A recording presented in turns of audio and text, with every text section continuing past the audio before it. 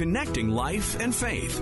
This is Connections. Someone made a comment in the board meeting and said, "Hey, Chris, everyone looks at you and sees you as somebody who's always had this polished, easy life." And I couldn't believe my ears that I was hearing this about myself, because I have never in my life seen myself that way because of a ridiculously crazy past that people would never guess. I grew up in a ton of poverty and instability and drugs and violence and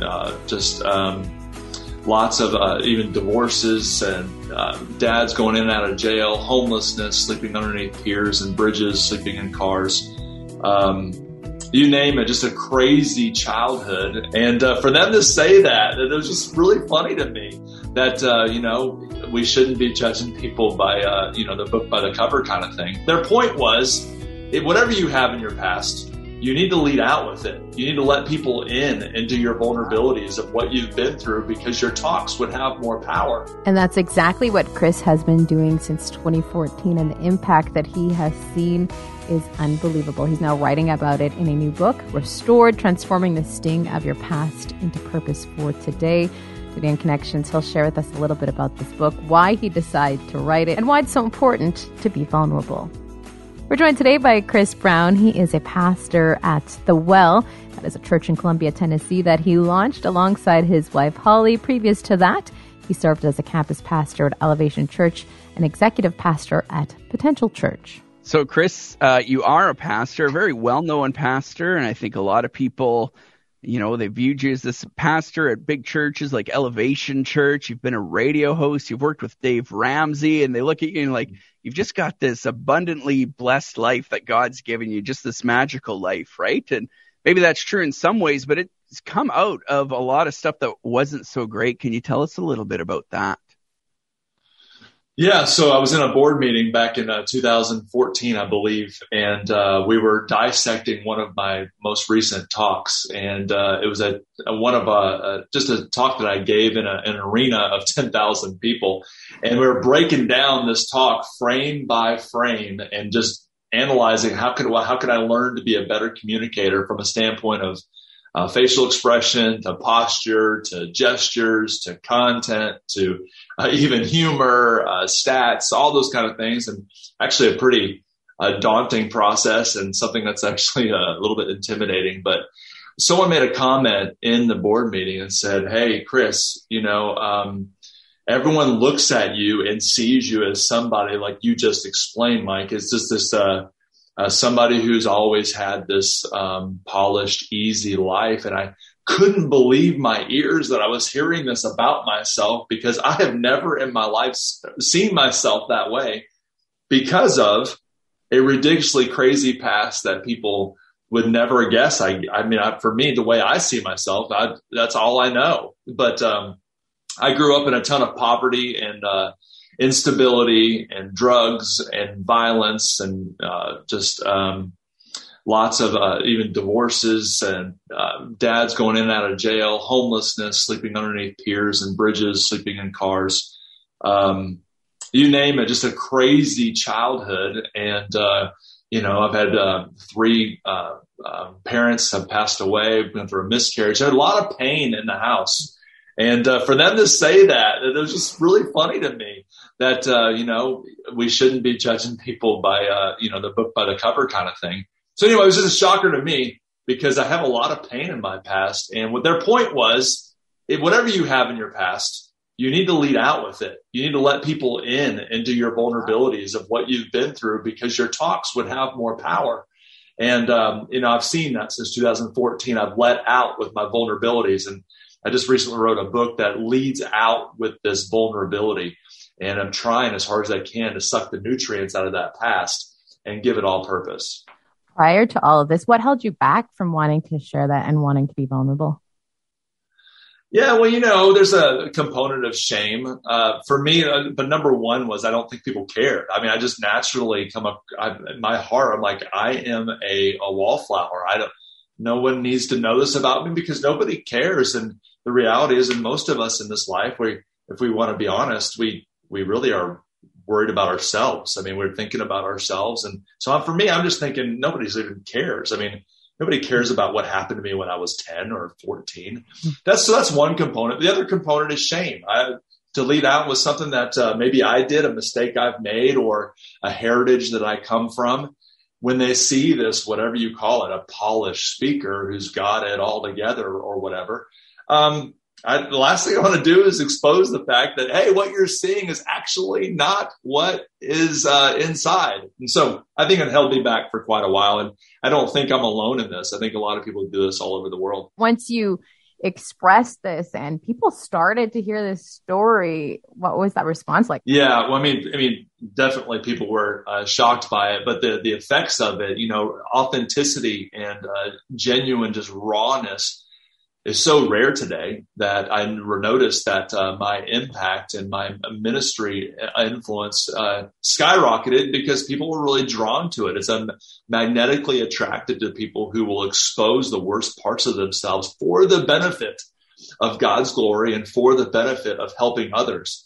And so our past pain, whatever that little unique niche pain is, you can use that niche pain, and that what might be a miscarriage, it may be a divorce, it may be a bankruptcy, it may be getting bullied at school when you were like 8.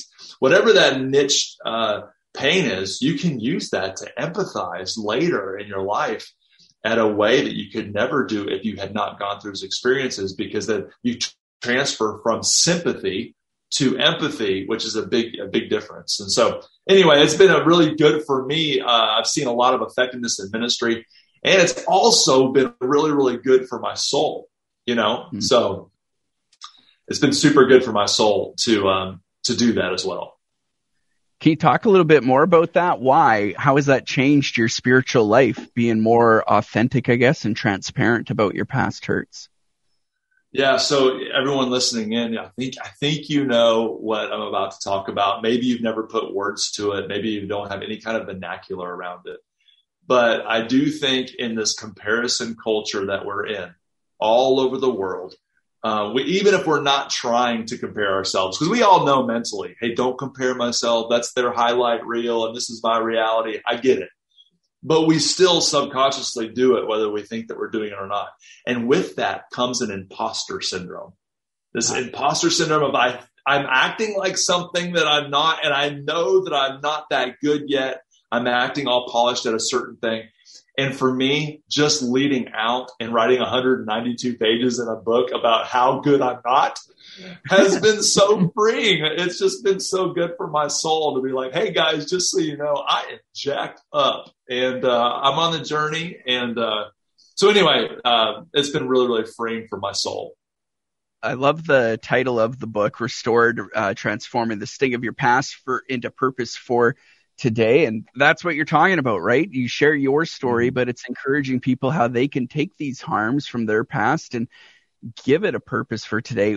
Where did Jesus come into your life? How did you come out of this trauma and discover Jesus? Yeah, so I grew up, I told you guys a little bit about fatherlessness. I did have a lot of men in the household that were coming and going often, but didn't really have a steady father to speak into my life. And I was in high school playing baseball. I was trying to drown myself in sports because I didn't want to be home. I wanted to be the first one to practice, the last one to leave, because I just didn't want to go home to a home full of instability and violence. And so when I did that, I became pretty good and got a baseball scholarship and went to college to a Christian school. I had no idea what Christian meant. I just know these people wanted to give me $50,000 at the time, which now is like one day of tuition. But back then, that was actually a lot of money. And I'm like, I don't know about loving Jesus. I don't know what that's about. But if you're going to give me $50,000, I will love Jesus all day long. And so I went to this Christian college, and I didn't even know what I was doing. But 2 weeks into Christian school, a guy came and spoke at our chapel, and he talked about Psalm 68 that says, I am the father to the fatherless. And I found out that day that I do have a father. I have a heavenly father that cares very much. And if I look back at my past, and the reason why I'm here today and not underneath a bridge like I was when I was growing up is because of God's fingerprints, him as a father. He was loving on me. He was putting mentors in my life and coaches in my life and supervisors in my life and teachers in my life, even pastors in my life before I even went to church, putting and speaking life into me. And he was whispering into my ear, even in private moments, very secretive, quiet things saying, hey, Chris, it's not your fault. Hey, it's going to be a bright future. Hey, I've got you. I don't even know who this guy is. Jesus, God, what? But anyway, so it all made sense to me my freshman year of college, and it's been an amazing journey with my father. For those out there that may be thinking like, hey, no, I'm in this deep, dark place. God isn't going to want to help me. He's not going to help me overcome this pain. How does he help people overcome years of pain? Because obviously, like you just said, he helped you. You know, one of the things that we are designed to be in community, we're designed to be around other human beings, because God, even though he can do it on his own, I mean, in a snap of a finger, he can make you go from discouragement to encouragement. He can make you go from despair to joy. He can do that. However, with his plan, he chooses to work through people and community. My lowest points in my life is when I did not have local community. I didn't have people around me that were pulling me up. I either had people around me pushing me down with a victim's mentality instead of a victor's mentality. But the best times in my life was I had people around me. In addition to that, I think we need to have margin in our lives enough where we can actually hear God's voice. Those times where he speaks to the depths of our heart, where he speaks to our mind, our heart, and our soul. A lot of times in this world today, we're so filled with so much noise and so much movement. I don't have anything going on Thursday night. And the next thing you know, we fill it with something. It's like, sometimes it's just, hey, just sit on the front porch, like sit by a fireplace and just listen. We do a lot of talking to God, but we do very little listening. We have 2 ears and we have one mouth for a reason. And very few of us actually listen to God's voice. And so that's just been a big part of my journey. And I would, challenge everyone else. If you're trying to think, how do I take this pain? How do I transform it into purpose for tomorrow? Just ask yourself, okay, this is a very unfortunate pain, but who are some people around me and maybe in a similar pain? And you're not going to ask this question right in the middle of your pain. That would be weird. You're right in the middle of the trial and you're all upset and everything's horrible. No, you're going to ask yourself months later, weeks later, months later, possibly years later. And you're going to say, man, what are some of the big things that I've been through in my life? And you say, hey, how do I suck the nutrients out of that? How do I leverage it for the kingdom? Because the whole standpoint of the whole concept of stewardship is not a money principle. That's a principle about our life, our energy, our influence, our relationships, also money, but also our story. How do we steward? How do we manage our story for his glory? By the way, if you break down the word history, it's his story, not yours. And so how do we take and give him glory from anything we've been through, the good things and the bad things? Yeah, you mentioned stewardship, and I know in your book you talk about generosity, and you say, like, you don't have to be financially stable to be generous. Is that what you're talking about there? Yeah, I mean, I think all of us, we naturally think generous. We think we're going to buy someone a car or pay for someone's meal. It doesn't have to be that dramatic. I think we can walk around with whatever's appropriate for whoever's listening in. It might be $5 $1 bills. It might be $5 $50 bills. We can walk around with these things and give $5 handshakes. So we can give $20 handshakes, whatever your budget allows. We also can be really kind with going to the neighbor and bringing them a bag of cookies, or we can say happy anniversary. We can text our friends and saying happy birthday. Hey, I know you had a surgery coming up. I wanted to pray for you. There's lots of ways that you can do it that don't even cost money. And by the way, this is free, a little rabbit trail for all of us, myself included. One of the number one ways in today's world that we can be generous has nothing to do with money, has nothing to do with cookies. It has to do with attention. Just putting down the phone. It's so rare today.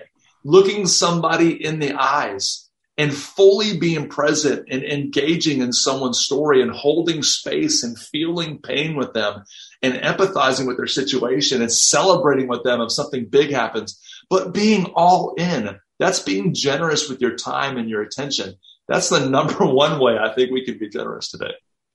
One person in your life that's really impacted you is your wife, Holly. Tell us a little bit about her and how she has impacted your life. Yeah, so I was from the hood, from the wrong side of the tracks, in Southern California, and really just I had about the most impossible, horrible upbringing. And I married into the Brady Bunch. Now, that's a reference for those of you that are maybe over, over 40, over 35, I don't know. But the Brady Bunch is this show that's like, this family from the perfect upbringing. Anyway, so she comes from that, and, she was born and raised in a really solid Christian school, and she's really discipled me in a lot of ways and allowed me to overcome some baggage that I brought into our marriage. Things like not being able to handle conflict well. I immediately stonewalled and would shut her out, which came across as apathy or came across as I didn't care enough about her to work through conflict. She's helped me with that. She's also helped me with the scarcity mentality of every time there's food served, I would literally eat all of it immediately before anyone else could get some. And she's like, whoa, chill out. But for me, I grew up not knowing when the next meal was going to come. Anyway, those are some really funny examples, but she has helped me just self-awareness. She's helped me with relational skills. She's helped me know the Bible better. She's just an amazing woman. So I really, my biggest earthly blessing by a mile has been my bride of 22 years. Did your upbringing then, with all that trauma that you had to do, like how's that affected you as a parent with Holly then, and how you raise your kids? Yeah, so I've got a filter when I parent, a couple of them. First of all, the first filter is, biblically, how should I view this? How should I lead my child biblically? Another one is, hey, what did my parents do? Okay, I want to do the exact opposite. So that's the second filter, and not in a degrading way, not being mean, and not in a shaming way. That didn't work. So, and then the third one is, and the one that's, I don't know if it's most effective, but the one that is the most unique is, what would I want? Like in this situation, the other day, Jack, my middle son, was wanting to be taken out of school. He's in a brand new school that's very uncomfortable for him. And just an environment that's not naturally like what our family would feel comfortable with in this particular school. And he was calling to ask for early dismissal. And, I wanted to kick back immediately and say, hey, you need to get over it. Like, be a big boy. You can figure it out till 3:00. I asked myself, Luke 6:31, treat others like you'd like to be treated kind of thing, right? And I just said, what would I want? Well, 2 weeks from now, 3 years from now, 10 years from now, he's not going to remember. I mean, he's not going to care about what happened in the second half of that day, what kind of Spanish lesson he got, or what kind of algorithm he figured out, or whatever. No, he's going to remember, man, when I needed dad and I was crying in fifth period, man, he had compassion for me, and he pulled me out of school and we went to Waffle House together. And so that, for me, that's my filter. So anyway, and another filter on parenting too is I'm not really trying to parent good kids. I'm trying to build godly adults. It's a big difference. Good behaving kids is just so shallow. What is it going to take to build up a godly adult? Oh, we got a whole new episode now just on that question. Kind of get you back. Why did you decide to share your story now and to release this book now? Why is it so important to you to do that?